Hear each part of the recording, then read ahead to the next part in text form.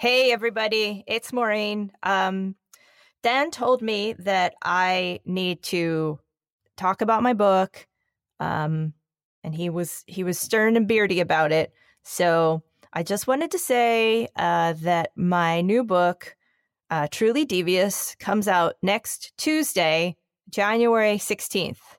And that I'm going to be in a few cities to promote it. I'm going to be in Seattle at the University Bookstore on the 16th.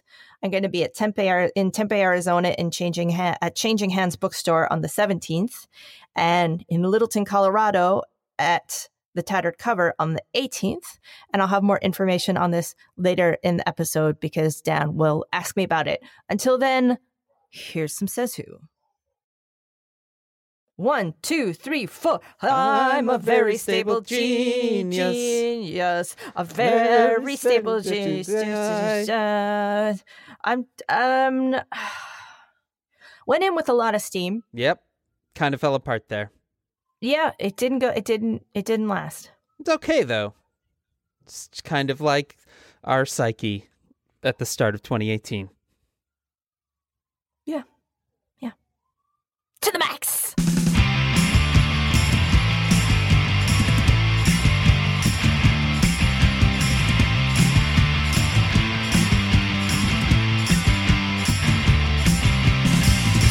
Welcome to Says Who, the podcast that isn't a podcast. It's a coping strategy. I'm Maureen Johnson. And I'm Dan Sinker, and this is our first episode of 2018. Happy New Year, everyone. Happy New Year. I hope you're taking it to the max. To the max. To the max. Happy New Year, Maureen. I was down in Philadelphia for 10 days. I recorded the last podcast. I guess it was on the 23rd of December when we both had ventured out into the crowds to do some shopping. I was recording that with just my headphone mic on the bed in the guest room. And now I'm back in the closet. Yeah, back in the saddle. Back in the saddle. And to think of it, Dan, did we know about the wonder that was the Fire and Fury on the 23rd of December? We did not. We did not at all. The Fire and the Fury was not a thing that anyone was paying attention to. Yeah, it's so exciting to sort of, look back every 2 weeks and realize you lived in a different universe. Yeah, it was interesting because, that 2-week window was real uneventful in the first week. He was at Mar-a-Lago. He golfed 9 days out of the 12 he was there, 11 he was there. And then he came back and, just went from there. Well, Dan, since we have mentioned it, Dan and I have read The Fire and the Fury, so you don't have to. It's true. It's true. Before we get to the book, let's just give a quick timeline to catch people up. So this is a book by Michael Wolff, who's sort of a New York socialite-y, journalisty guy. He's not beloved. Not at all beloved. Definitely the kind of person that everyone that, exists in journalism has a bit of they get a little fidgety when they describe him. But, he's... I imagine him as wearing kind of like those kind of spatty, fingerless Victorian gloves. And if he comes up to you and goes, hello, like that or something. Yeah, he has a big... In my mind, and maybe it's just the last name, but he feels like someone from Bonfire the Vanities. He's at the right parties and, sort of smarmy and all of that. But anyway, so he is actually a regular columnist for New York Magazine and also works for the Hollywood Reporter, I guess. And anyway, the New York Magazine about a week ago, January 3rd, dropped the first chapter of the book. That chapter was entitled Donald Trump Didn't Want to Be President and is all about exactly that. And it kind of just exploded. It was that day, January 3rd, was like a twofer. You got people talking about Trump not wanting to be president, and you also got some quotes from the book from The Guardian where Bannon is accusing Don Jr. of being treasonous for meeting with the Russians. So, all hell broke loose on the 3rd. And then on the 4th, what did Trump's crack legal team do, Maureen? They sent a cease and desist letter to Henry Holt, which is the publisher of the book. And Henry Holt isn't a person; it's the name of the publishing company. And they responded by saying, and the cease and desist means like you have to stop it. That's the thing, is like anybody can send a cease and desist. Yeah. I could send you a cease and desist letter right now and say, stop being so beardy. It's just it's an empty legal threat unless you are following. Like the whole idea of a cease and desist letter is that you are hoping that you're going to scare the other person into doing whatever you're saying because they don't want to go to toe with you in a lawsuit. So Henry Holt gets this letter and they say, oh yeah, really? Well, then we won't publish the book next week. We'll publish it tomorrow, motherfuckers. Which is amazing. That was an amazing move. Oh, it's so rare that publishing ends up being like a real key player in news or news gossip, Dan. And I'm telling you, it is an exciting time to be here. But they clearly hustled ass to get that book out there. I mean, they said the downloads will start at 9 a.m. tomorrow morning. And it was in bookstores. Like, physical copies were available. Yeah, they would have already been shipped. Right. Like, they were in the back rooms. But, like, as someone that appreciates logistics, I was logistic nerding out pretty heavily when it was like, wait, they're going to be in the books? I could go to the books? Whoa. Yeah, presumably they just lifted the embargo and said, like it was a big enough book that they would have had large quantities of them in the back room anyway. But still, like that's a baller decision. All right, the book, Dan, the book. So we have been reading the book. We have.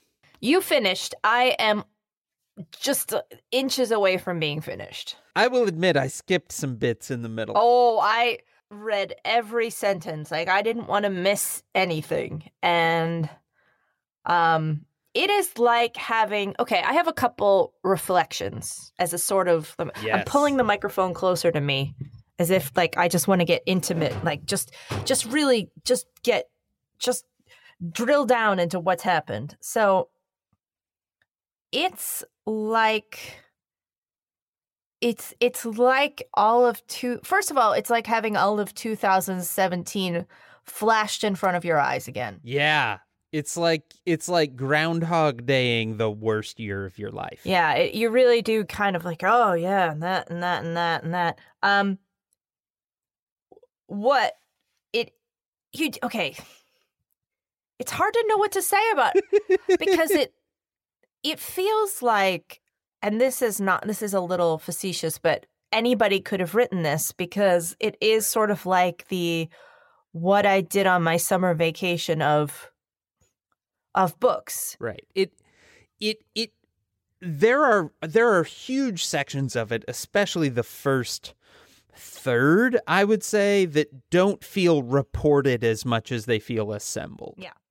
Like there is a lot of this that does not scream original reporting to me. Like, I feel like there are whole scenes that I read that are just him kind of reporting by putting together a couple of like Maggie Haberman like daily entries and like a Politico piece and something off like The Hill, and then being like, this is what happened this day, which like there's something to be said for that, but it also is like all of this. There was so little in the book that I felt was truly new to me.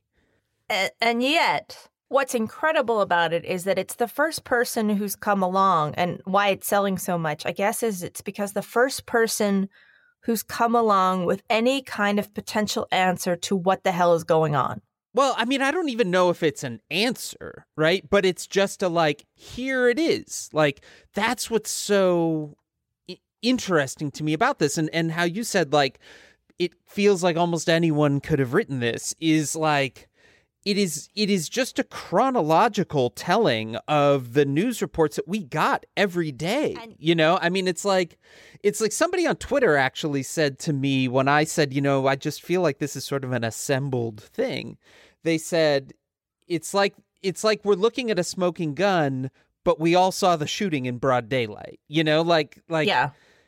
we lived through this. We know this. There was not a lot that was like, I didn't know that. It's just like, but there is also something to be said for actually just putting it all in one place and fucking being the first to write it all down, you know? And that, but it does give, so there are a lot of asides and things that give you the kind of, for example, it describes Kellyanne Conway as being someone who, while she's willing to throw herself on every bomb and double down, as thinking the president is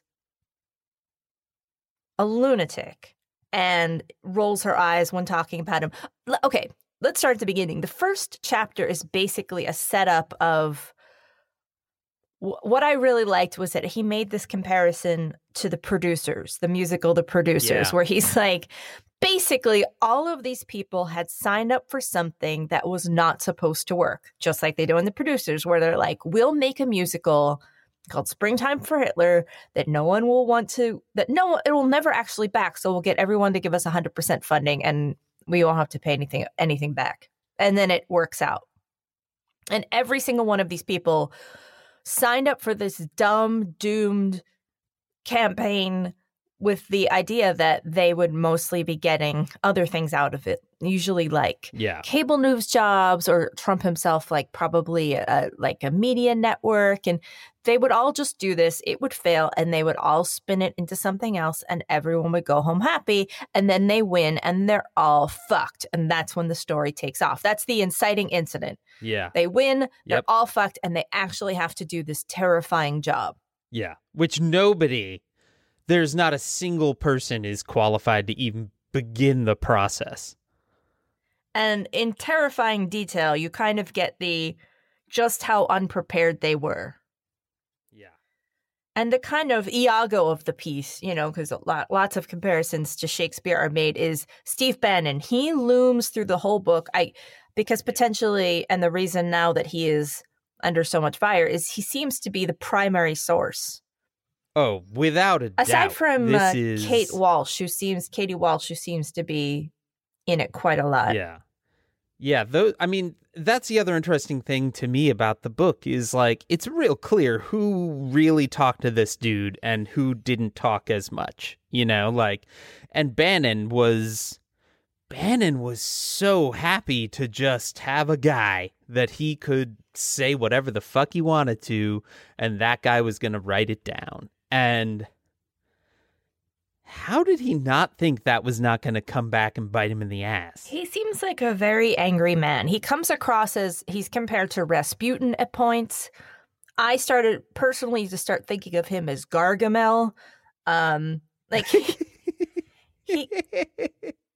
his main distinction is that he's read books. Like that seems to be that's true. Like they're like, unlike pretty much anybody except for Jared, who is given a book to read and slunks off to read it.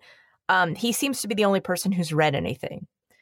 So the next sort of middle part turns into sort of a spy versus spy kind of story of Bannon and Kushner just trying, and Priebus trying to send each other like bombs in disguise and like just hiding behind walls while anvils drop on the other, and then somehow it just seems like they just keep trying to kill each other in cartoon fashion. I mean, there's such an interesting thing, and especially kind of coming off of this weekend of Trump's very stable genius tweet, where you that was so fresh in my head when I kind of speed read the book on Sunday, was like every single person in this book thinks they are the very stable genius. And they all seem to say it. They're like, I'm the only person that knows what to do. Like every single person in this book. And there is something really interesting about the weirdly shifting point of view within the book. Like Wolf does not, with the exception of the fact that clearly he likes Bannon, probably because Bannon gives him the most access, so he likes him. But like, there's a fairly shifting POV throughout the book, and like, so everyone gets to have that moment of being like, I am the genius.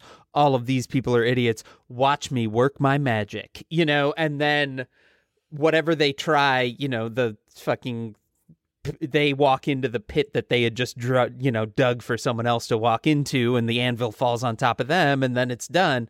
But like, that is, like, every single person in this book thinks that they are like Machiavelli, and they are all like Machiavelli's drunk cousin. They're all Bluths. Like, it really, really highlights again the kind of Arrested Development feel of this. All of these people thinking they're competent, and they often say like, I have to do this because I'm the only person who knows what's going on. Yeah.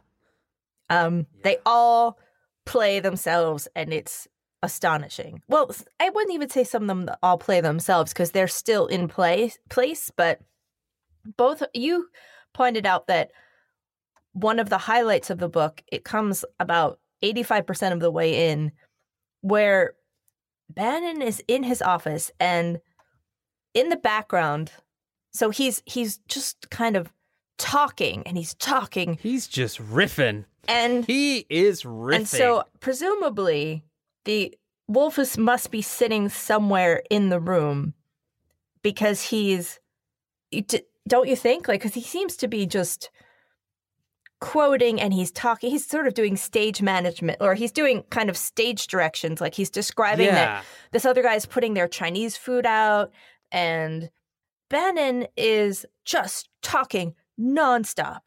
Just pages and pages of block quotes.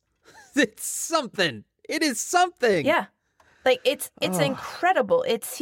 And this, at this moment in the narrative, this is when the Trump Jr. meeting with the Russians in Trump Tower has just dropped. Like, everything's starting to crumble. And this is also when Scaramucci is like right about to be hired. Yeah, so that's what's happening off stage, is that that Scaramucci is about to get hired, and Bannon is getting phone calls throughout this rant where he is being told by people that Scaramucci is about to be hired. And the first time he's like, fuck you, dude. Like, do you think you can prank me? And then he gets another phone call, and he's like, what's happening? What's happening? Yeah. You've got to be shitting me. So 6 or 7 pages into this rant, like, this really goes on for a really long time. Remarkable how long it goes on. So they start to talk about Jared Kushner's father, and how Trump has just set himself up to be screwed over by the FBI. Charlie Kushner, said Bannon, smacking his head again in additional disbelief. He's going crazy because they're going to get down deep in his shit about how he's financed everything. The rabbis with the diamonds, and all the shit coming out of Israel, and all these guys coming out of Eastern Europe, and these Russian guys, and the guys in Kakistan, and he's frozen on 666 Fifth Avenue. And when it goes under next year, the whole thing's cross-collateralized. He's wiped. He's gone. He's done. It's over. It's toast. And he puts his head in his hands for a moment, and he looks up again. I'm pretty good at coming up with solutions. I came up with a solution for his broke dick campaign in about a day. But I don't see this. I don't see a plan for getting through. Now I gave him a plan. I say, you seal the Oval Office. You send those 2 kids home. You get rid of Hope, all these deadbeats. You listen to your legal team, Kaskowitz and Mark Down and Jay Ciclo and Mark Corallo and all these professionals who've done this many times. You listen to these guys, and you never talk about this stuff again, and you conduct yourself as a commander-in-chief, and then you can be president for 8 years. But if you don't, you're not. Simple. But he's the president. He gets a choice, and he's clearly choosing to go down another path, and you can't stop him. The guy is going to call his own plays. And then he gets another call about Scaramucci, and he starts going, no way, no fucking way, no fucking way. And he gets off the phone, and he says, Jesus, Scaramucci, I can't even respond to this. It's Kafkaesque.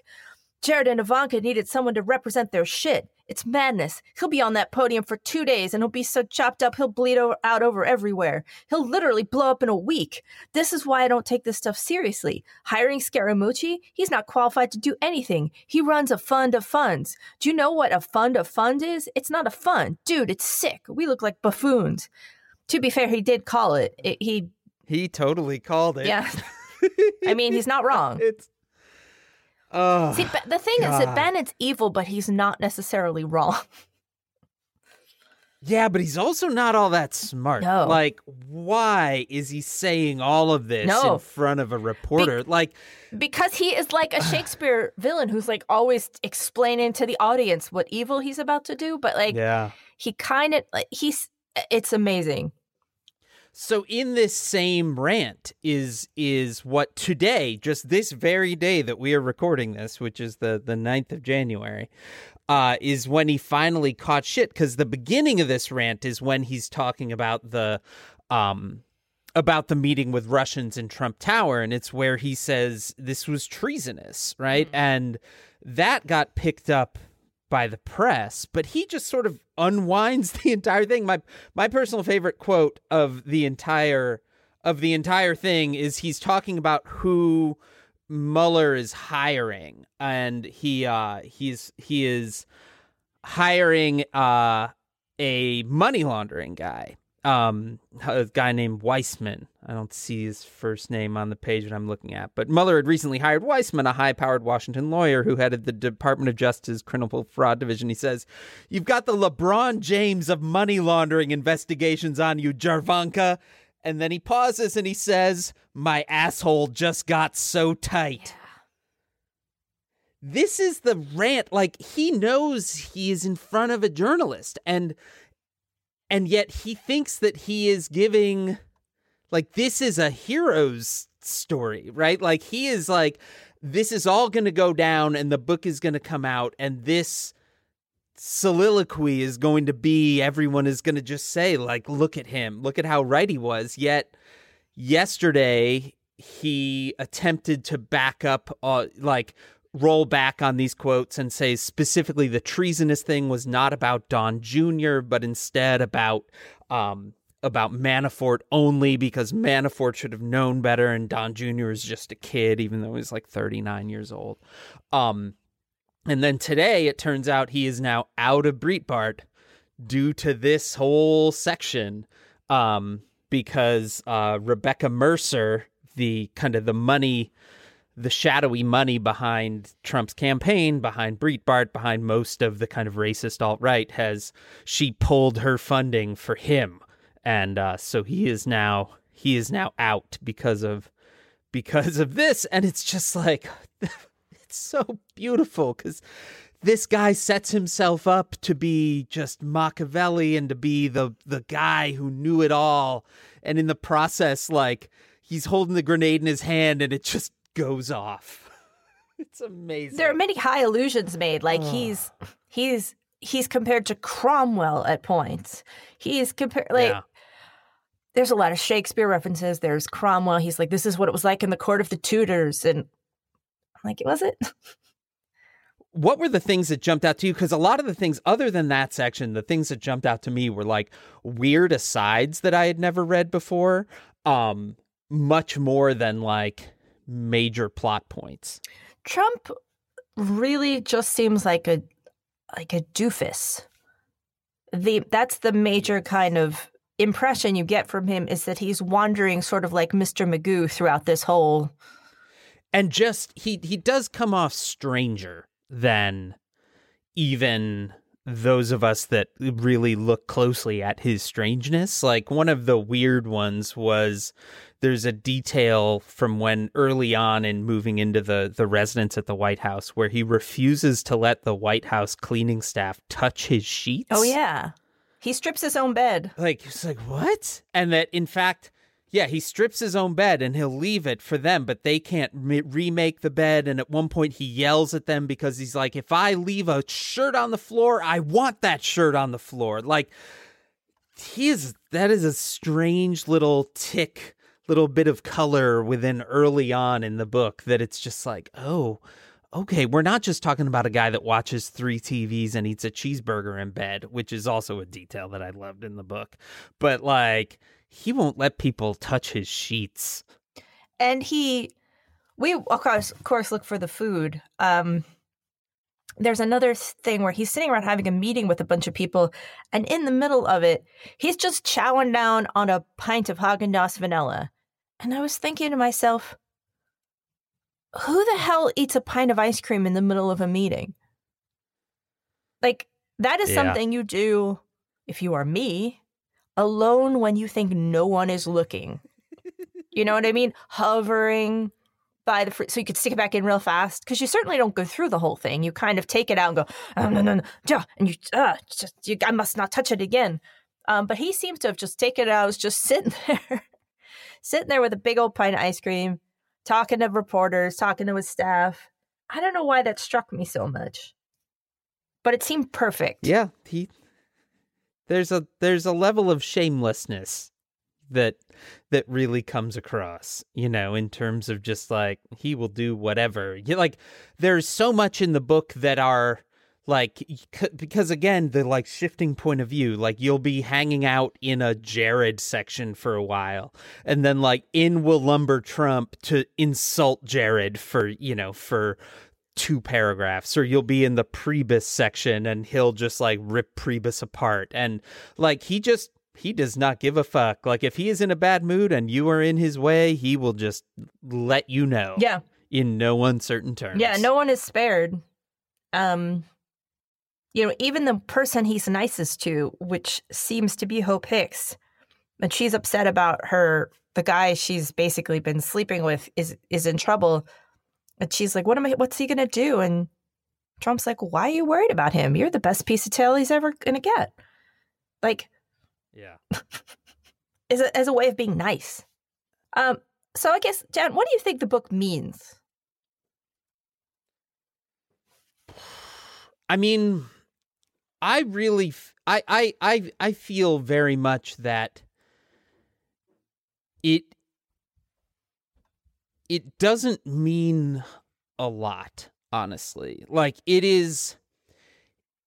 we are living in a world where we know the emperor wears no clothes, where every day the emperor is more than happy to walk around with his dick hanging out. And this is a book that is like, did you know the emperor is naked? Here is a year of him having no clothing on, and it's like I was really expecting for the reception that it got, for the controversy that it has created. It's like, this book is telling me the things that I already pretty much knew.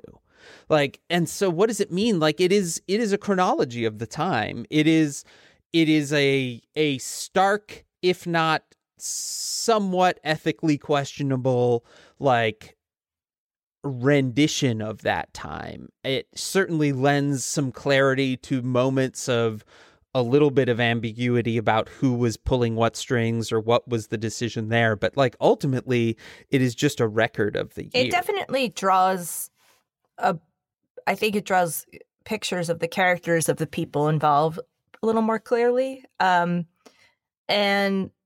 if it's to be believed, like Sean Spicer, who seemed so idiotic, the things he had to say, you do get the impression that he was extremely sad to have to say them.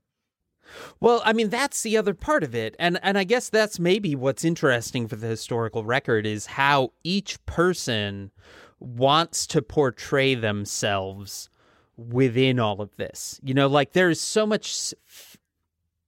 There's so many idiots trying to save face within this, right? Like, that they are thinking... they're all thinking they're playing 3D chess. So they're like, okay, well, I'm going to tell this guy. So when this book comes out and I'm out, there's this moment of reflection that I suddenly look like, oh, Sean Spicer looks like, oh, well, at least he felt bad about saying all that dumb shit. Like, he knew he was saying that to him. Or like, there's there's Bannon, like, super building himself up because he thinks when the book comes out, he's going to be like the Dark Lord, like, there's so much self-mythology within the book, and that is actually sort of interesting if you read it as that. The scene in a murder mystery where it's all laid out how it happened, and then you came across, and then you shot, but then someone dropped a handkerchief, and that's how we knew that the ostrich was involved. And so I read a lot of murder mysteries where, there's always the scene where this is what happened, and it feels like he actually explains how the murders happened in a bunch of this. Like, that's what a lot of those scenes feel like to me. Like, well, because then he's like, because he actually calls a bunch of it. He's like, it's going to be about money laundering. It's going to be about Deutsche Bank. It's going to be about, and all of these people are going to go down because they're all up to their necks in so much stuff. And then they're all like, I enjoyed just all of these people just punching each other. It's so cartoonish, and they're all trying to lawyer up and like backstab each other and front stab each other. And then you imagine that Wolf is sitting there just literally sort of dressed like a potted plant because he's like holding a potted plant on his lap and nobody notices him there. And it's just, it's very Wile E. Coyote. Yeah. I mean, it's interesting because there is so much that is kind of like questionable about the way it all came together or like what the facts are or everything like that. But like at the end of the day, it feels like the book that we deserved. You know, like these people are idiots. It was sort of written by an idiot. You know, like this is the best we can hope for coming out of the just bullshit that this is just like sort of a bullshitty book that reinforces a lot of what we know, but does it really entertainingly.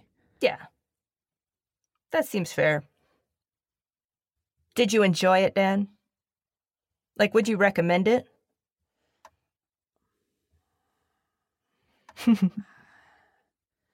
I read it before bed 2 nights in a row, and I did not sleep well either No, night. It's not good for that. It's not good for your sleep. Because it is like you are choosing to relive a nightmare.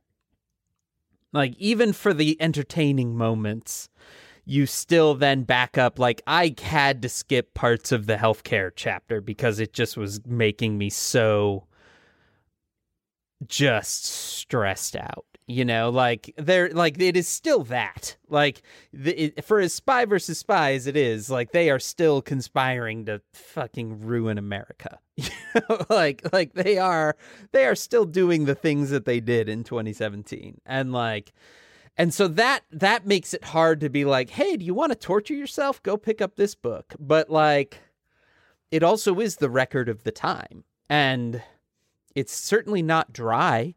Like it's very read. Court drama. Yeah. It's like the show Versailles or something, you know, except he knows how to tell a fucking story. Yeah.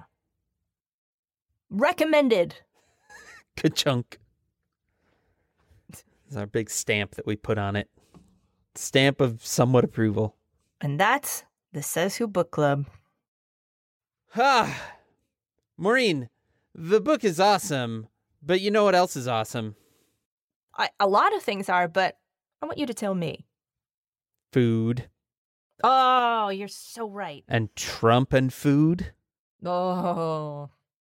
In the end, our analysis of his food will be, just like Bannon will be like, then what you find out is that the hamburgers, and the meatloaf, and that's the ketchup, you see the ketchup, it finds the meatloaf and the hamburger, you put it together, and you see that the leaky thing it's the ketchup that we are, yeah.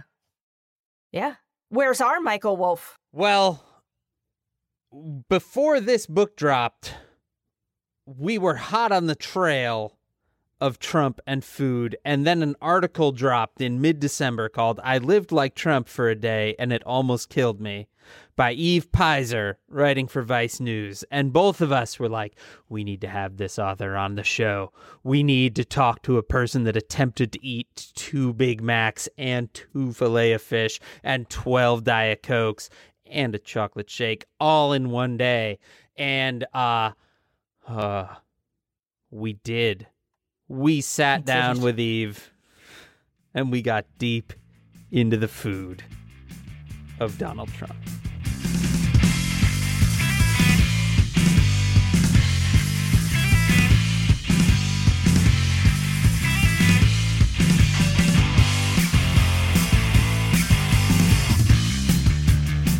You very bravely decided to spend a day living the Trump lifestyle. And yes. First of all, it's such a beautiful and elegant idea. How did you decide to do this?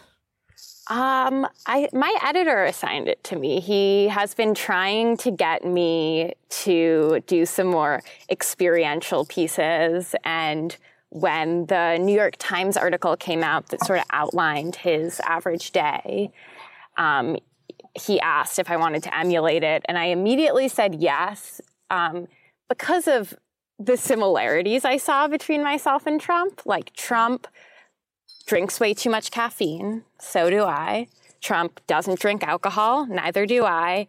And Trump loves McDonald's, and I honestly do too. But also Trump loves Twitter, and so do I.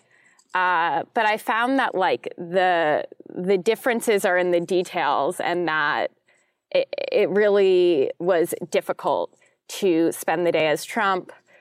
Firstly, because watching Fox News and CNN is like really boring. Mm-hmm. I mean, I'm sure it's more fun for him because he gets to see his name on TV. Right, and it's all about him. Right. But it was just like, you know, after a couple minutes of Fox and Friends just being absurdly wrong about everything, it gets old. And then I was like trying to figure out like what to tweet to make people mad at me, because being Trump is like feeling like everybody's out to get you all the time. But it was harder to force it. Like, I was like, I want people to authentically be mad at me. I don't just want to be saying inflammatory things that I don't believe. Mm-hmm. So I tried like having a couple feuds and saying some unpopular opinions, but nobody like really bit until I angered the subsection of like extreme leftists who like jump on me whenever I say anything that's not woke enough for them. I tweeted something really mild about how I disagree when people say that liberals hate socialists more than fascists. Mm-hmm. I was like, I don't think that's right. I think that's a little dramatic. And then I had all these people telling me like, oh, Eve, you've become a centrist now. Wow, guess you sold out. And I was like, okay, I'm feeling the hate. I'm feeling under attack. And so by the time I like sat down for my McDonald's meal, where I ordered what Trump ordered, I was trying to like get in that mindset. And his McDonald's order was like by far the grossest part of my day. Mm-hmm. Oh yeah. So he eats 2 Big Macs and 2 Filet-O-Fish without the bun. Can I just clarify for 1 second here, because I just want to get the timeline right. So you had to wake up at about 5:30 in the morning? Yeah. Okay. 5:30 in the morning for Fox and Friends. And then I put on a robe because Trump is known to wear a robe. Oh, I was just reading the part in the book where he completely flips out because he thinks people think he's a robe-wearing guy. So that's like a whole thing. That's a very upsetting thing for him. I mean, that's like one of his more relatable qualities. Wearing a robe is great. I love robes. They're great. So I woke up I was like super tired all day because I woke up so early to watch Fox and Friends. And it's also like that early in the morning is like a lonely time to be awake because nobody else is and the sun hasn't risen yet. And so by the afternoon, I got some McDonald's. And so... Is this midday? So yeah, midday I get the McDonald's. Mm-hmm. I don't know what he eats for breakfast, so I just made myself some eggs, but that probably wasn't very Trumpian to cook for yourself. But the McDonald's was like something that it's one of his bad habits that I actually like couldn't relate to, because if you've ever had a Big Mac and remove the bun, you understand why it is so important for a Big Mac to have 3 pieces of bread in it. So this is a detail of Trump's eating, and we have gone in deep dives of Trump's eating on Says Who before, and I don't think I ever saw reference to the bunless before. Maybe I've been asleep at the wheel on the descriptions, but where did you pick up on the bunless part? Corey Lewandowski said it while he was promoting his new book. Whoa. This is a bombshell. This is a big one. Yeah. So I think he was sort of trying to say it as an excuse for like, oh, but Trump is like trying to stay healthy, so he takes out the bun. Sure, it's paleo. Yeah. Got it. But like, it was the first time I tried a filet o fish, and like with the bun, without the bun, it's still a gross sandwich, but it's like not super notably gross. But like I have enjoyed many Big Macs with the bun, but without the bun, it totally changed the texture of the sandwich. I was just eating these like two like gross McDonald's patties that were drenched in sauce and little pieces of lettuce. And the texture was like mealy and it was really difficult to eat. I don't know how or why you would elect to eat something like that, especially when McDonald's is like engineered to be delicious. That's the whole thing. Like they figured out whatever horrible things to put in the food that make it addictive. So to make McDonald's gross is a true accomplishment that only the president could do, I think. And you're drinking a milkshake with this. Yes, which was the highlight of my meal. The McDonald's chocolate milkshake is a totally adequate milkshake. I didn't have any complaints about that. I think that probably that was the only part of the meal I finished. How many sandwiches did you get through? I got through like a half sandwich probably. I really I was already in so much pain because I was tired and like antsy and like looking at the internet too much. And I was like, I cannot. Every time I had to do something to like be Trump, the Trumpian part of my mind would push back and say, isn't like being Trump really about sort of doing whatever the fuck I want to do and not caring about like what I should be doing? And I guess you were having to have a Diet Coke every hour?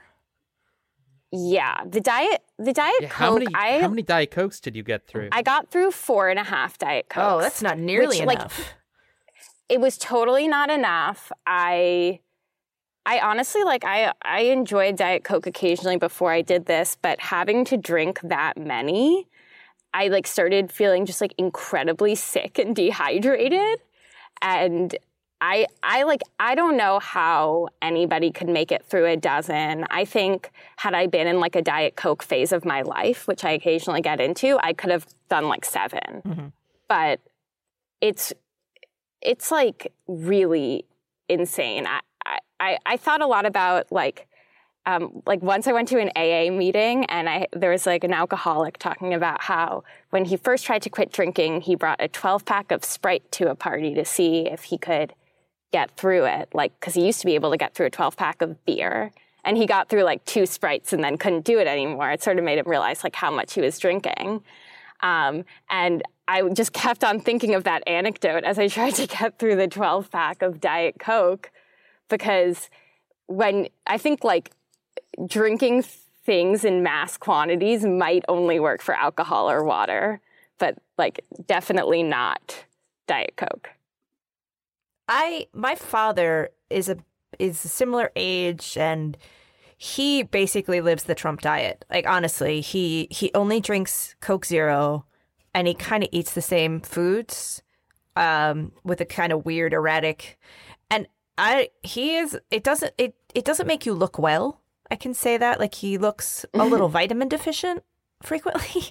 And one of the words that really stood out in your article was that you just felt bloated. And yeah, I was like, yeah, it just probably feels like real gassy all day. Yeah, my stomach was like tearing itself apart.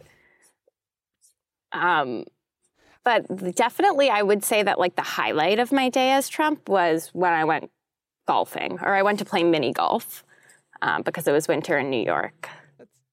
That's one of my favorite things that you did was be like, well, how can I approximate the golf moment? That was very inspired. Yeah, that was great. Thank you. Yeah, it's like, it was, after a day of McDonald's and Diet Coke and trying to get people to be mad at me on the internet, it was really relaxing. I brought one of my close friends along. We caught up. It was very nice. I mean, one of my beliefs about Trump is that we should all lay off him for golfing too much, because we should want him anywhere but the Oval Office. He's a horrible president. Why would we want him to work harder at it? And if golf makes him happy and distracts him from doing bad shit, then golf away, man. That's a good point. I mean, but certainly when is he really golfing, or is he just driving around in a golf cart? Because it looks like mostly he's driving around in a golf cart, onto places where he's not supposed to. And I don't know. I don't know how to play. I don't know how to play golf. So, I mean, I don't either. I think that something that's interesting, considering how much Trump likes to be photographed, is he really hasn't been photographed much playing golf since he became president. Yeah. He's really touchy about that. So I think it's a big mystery what happens on all those golf trips. It's just, it's one of those, it's also one of those things that seems to be like a cartoon representation of being a rich businessman. He just does the stuff that's you wear this and you do this and you eat steak and he's very kind of, this is something that is mentioned in the book, is that he has this kind of idea in his head of what a 1950s businessman looks like. And that is his cosplay. That's his, that's what he does. Maybe if he likes this, he convinced himself that he liked it. This is his lifestyle. This is the stuff you're supposed to do. So I'm glad that you got to have that fun, though, because it sounds like the rest of the day you were sitting there watching TV, which is, I guess, not, among other things, hypnotically repetitive. Yeah, I mean, I think that if I were to do another day as Trump, but substitute all the things he likes with similar things I like, I'd probably be watching the Food Network all day instead of Fox News. I think that I could have a really happy day, because it's just all about laziness. And I relate to that. I love being lazy and saying whatever I want. I love doing that too. But it seems like the issue is with what he actually likes. Somebody should change the channel and put on the Food Network for him, because it could open up a whole new world. Was there a kind of point, did you feel like it was for you more the food or the tea? What really kind of irritated your soul more? How bored I was. Mm-hmm. I mean, just me doing my job in a normal way is far more interesting than, sitting around. I think, it made me realize how reactionary Trump is. Trump just sits around and, waits to react to things. And that, I mean, for me, obviously, my reactions are a lot less strong because, people aren't talking about me on TV. But, that's such a boring life as a reactionary. I wasn't... Aside from leaving my house to go to golf and making a McDonald's order, those were my only two activities of the day. And then my mandate was basically react for the rest of it, which is crazy to me. And hard to keep up. That's a button you have to keep hitting and hitting and hitting and hitting. And yeah, I don't think I'm emotional enough to even do a good Trump, but it's also just tiring. You just stop caring, I'm watching Fox News as somebody who's super progressive. Theoretically, I should be getting outraged about what they're saying, but it's just it's just noise. It didn't matter to me. I just wanted it to wished I could turn off the TV. And yet you couldn't. Yes. And he has multiple TVs. He has 3 in the bedroom. He's got them multiple ones all over in the room where he has his snack. I mean, you're just surrounded by TVs all the time, just playing and playing and playing. Right. I mean, I actually have 3 TVs in my apartment because like my boyfriend and I moved in with each other, we each had a TV, and then he got another one from work. So like I love having TVs all like around me all the time on, but I never watch cable news is the other thing. I went to Graceland, which is everybody probably knows it's Elvis's house, and it's an astonishing place to tour, and it's for so many reasons. But the room that always sticks with me is his kind of crash pad living room, and this is from the 70s when kind of TVs were gigantic and huge pieces of furniture, and having really more than one was bananas. But he had a bunch of them mounted in the wall. And so he could watch all of these TVs at once on different stations. And that seemed to be, of the many things in that house, one of the signs of a mind that was unwell. And the images of all of these televisions all around him all the time seemed to be definitely one of the signifiers of his of a psyche in pain. Yeah, I mean, I think and I can relate to this from my own experiences with depression and television, that TV really is one of the few escapes that can really capture your mind wholly and make it so you don't have to think about what your demons and what's haunting you. So it really doesn't surprise me that both Elvis and Trump are big TV guys. I mean, that's the thing that's interesting to me. And I think one of the things that I really like about your article is that, you come out and say, I really like McDonald's. In fact, I like it enough that I have a cute nickname for it. And when the Big Mac order thing came out to me, I flashed back to this past summer when my dad was dying and then died. And in driving out to where he lives, I stopped almost every day at McDonald's and got a Big Mac. And it was just eating sadness, and and, the idea of kind of TV as a way of kind of shutting off, during depression, things like that. All of the things that he does, I guess with the exception of golf, those aren't necessarily things you do when you're feeling great about yourself or the world, I mean, and to add on to that, the other thing that you do when you're not feeling great about yourself or the world is tweeting and looking at Twitter obsessively. Yeah. Because I felt I was really involved in Twitter that day, and I'm totally addicted to Twitter and on it too much in general. But Twitter is just you're waiting for a reaction, and especially I have 70,000 something followers. Trump obviously has a lot more than that, but even when with my amount of followers, I could theoretically just be refreshing my notifications tab forever, and I'll always have a new one pop up. Mm-hmm. And so that is another thing that is just a total distraction from yourself and your mind and what's going on with you. This is coming a little too close to home for me. So that one burned. I felt it sizzle. My soul.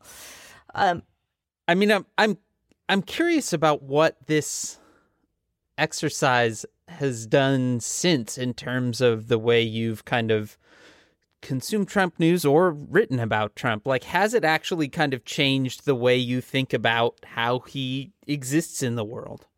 I don't know if it's changed the way I think about how Trump exists. I think that it sort of, in a sense, made me understand how people think Trump is an everyman.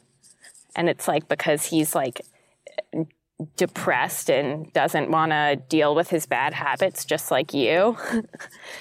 I feel I wish I could say and after I was Trump for a day, I stopped eating McDonald's regularly and I only tweet once a day, but I still indulge in my bad habits, probably for similar reasons that Trump does. That was actually going to be one of my questions. I remember back when I was vegetarian, I went on a large road trip with my then girlfriend, now wife. We had to eat at Taco Bell basically all the time because that's all there was. And I have never, it was like a 3-week road trip, and I've never been able to eat at Taco Bell since. But you've gone back. You've been able to hit McDonald's again? Well, yes, but the one thing I can't do anymore is Diet Coke. I haven't had a Diet Coke since. It's done for you. Right. I honestly am embarrassed that I couldn't get through more Diet Cokes and that I was such a baby about it. I thought, if anything, that would be the easiest thing to do. Yeah, no, it's a lot of acid. Yeah. And just a lot of liquid. It's just a lot of, where does it all fit? I mean, he's probably weighs 3 times as much as I do. So me drinking 4 Diet Cokes is probably the equivalent of him drinking 12. But he's a big guy, and he's only getting bigger. And I think I've heard that he is bigger in person than he even appears in pictures. He's probably has the room for more Diet Coke than any of us do, but it still really is a mystery. Yeah, we've had, for example, we had Parker Malloy on, who said that she said that was the most relatable thing to her because she drinks something like 8 to 12 Diet Cokes a day. And oh, wow. Yeah. She was like, no, it made me, she's like, we had that moment of bonding between us in that. We all have our moment of Trump. I guess mine was the tweeting, and yours was McDonald's, man, we get it. And, we all have our moment of well, yeah, I do it too, but I'm still not like you. Right. I mean, I really do think that Trump represents sort of the worst of ourselves and America in general. And so it doesn't surprise me that even the biggest Trump haters can relate to him on some level, even if it's just about how gross we all are. What a beautiful lesson. Yes. I guess one last question, and we pose this to most of the folks that come on, is, through having to stare kind of the worst of us in the face so often as a politics reporter, kind of how do you get yourself through it? How are you managing to kind of not just roll around on the floor all day? That's a great question. I've been having a day today where I just want to pull my hair out every time I look at the news or Twitter. I think that the best thing I can do is not go online and interact with people in person. And it makes me remember that even though we are all nasty on the internet and we have the nastiest president we've ever had, perhaps, that people are much kinder when you talk to them in person, and that political differences don't actually have to divide us in the way they do. But I still am struggling with it all the time. I every time I have a pleasant interaction with a Trump supporter or something, I'm okay, if we can just keep having this discourse, maybe I can get through to them in some way. And it gives me a tiny bit of hope. Well, that is very beautiful. The whole article is beautiful. We just thank you for going through it. Well, thanks so much for having me on the show.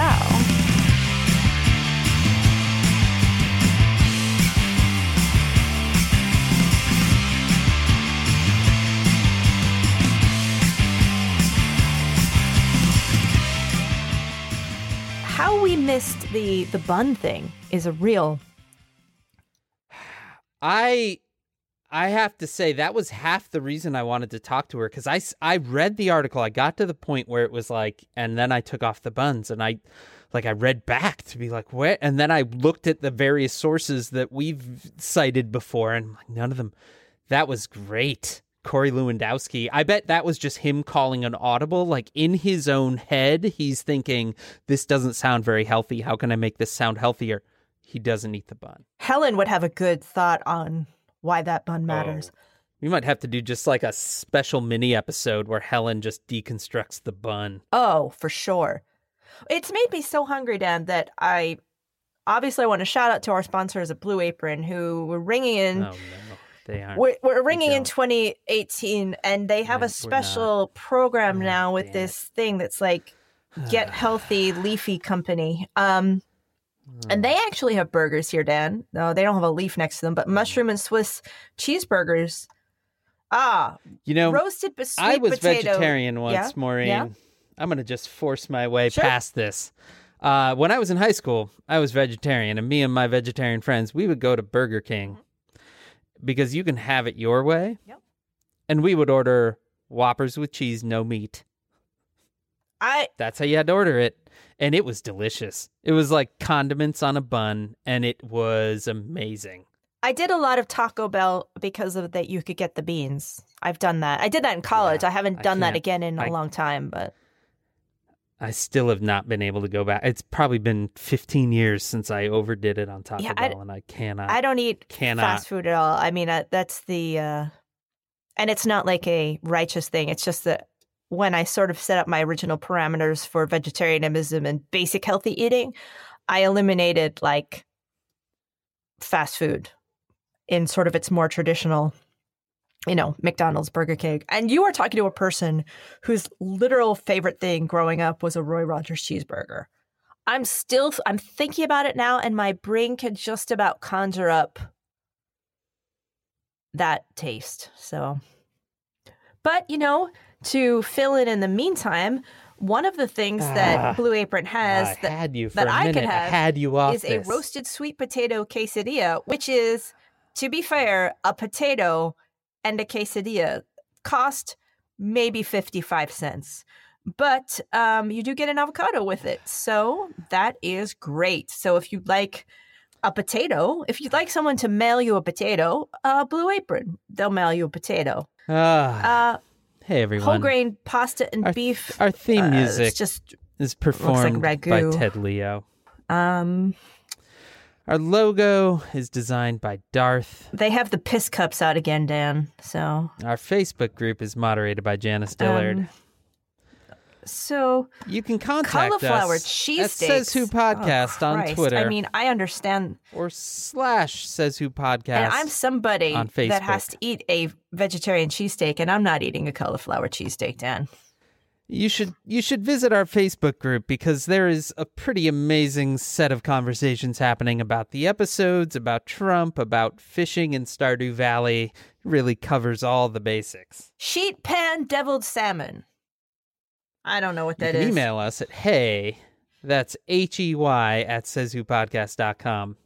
And you can join us January 24th for our next episode. But Maureen, before you get into another part of the goddamn Blue Apron menu, I just want to know what sheet pan deviled salmon is. Because it looks like it's served with a cup of paint. You have a lot going on between now and January 24th, don't you? I mean, I kind of do.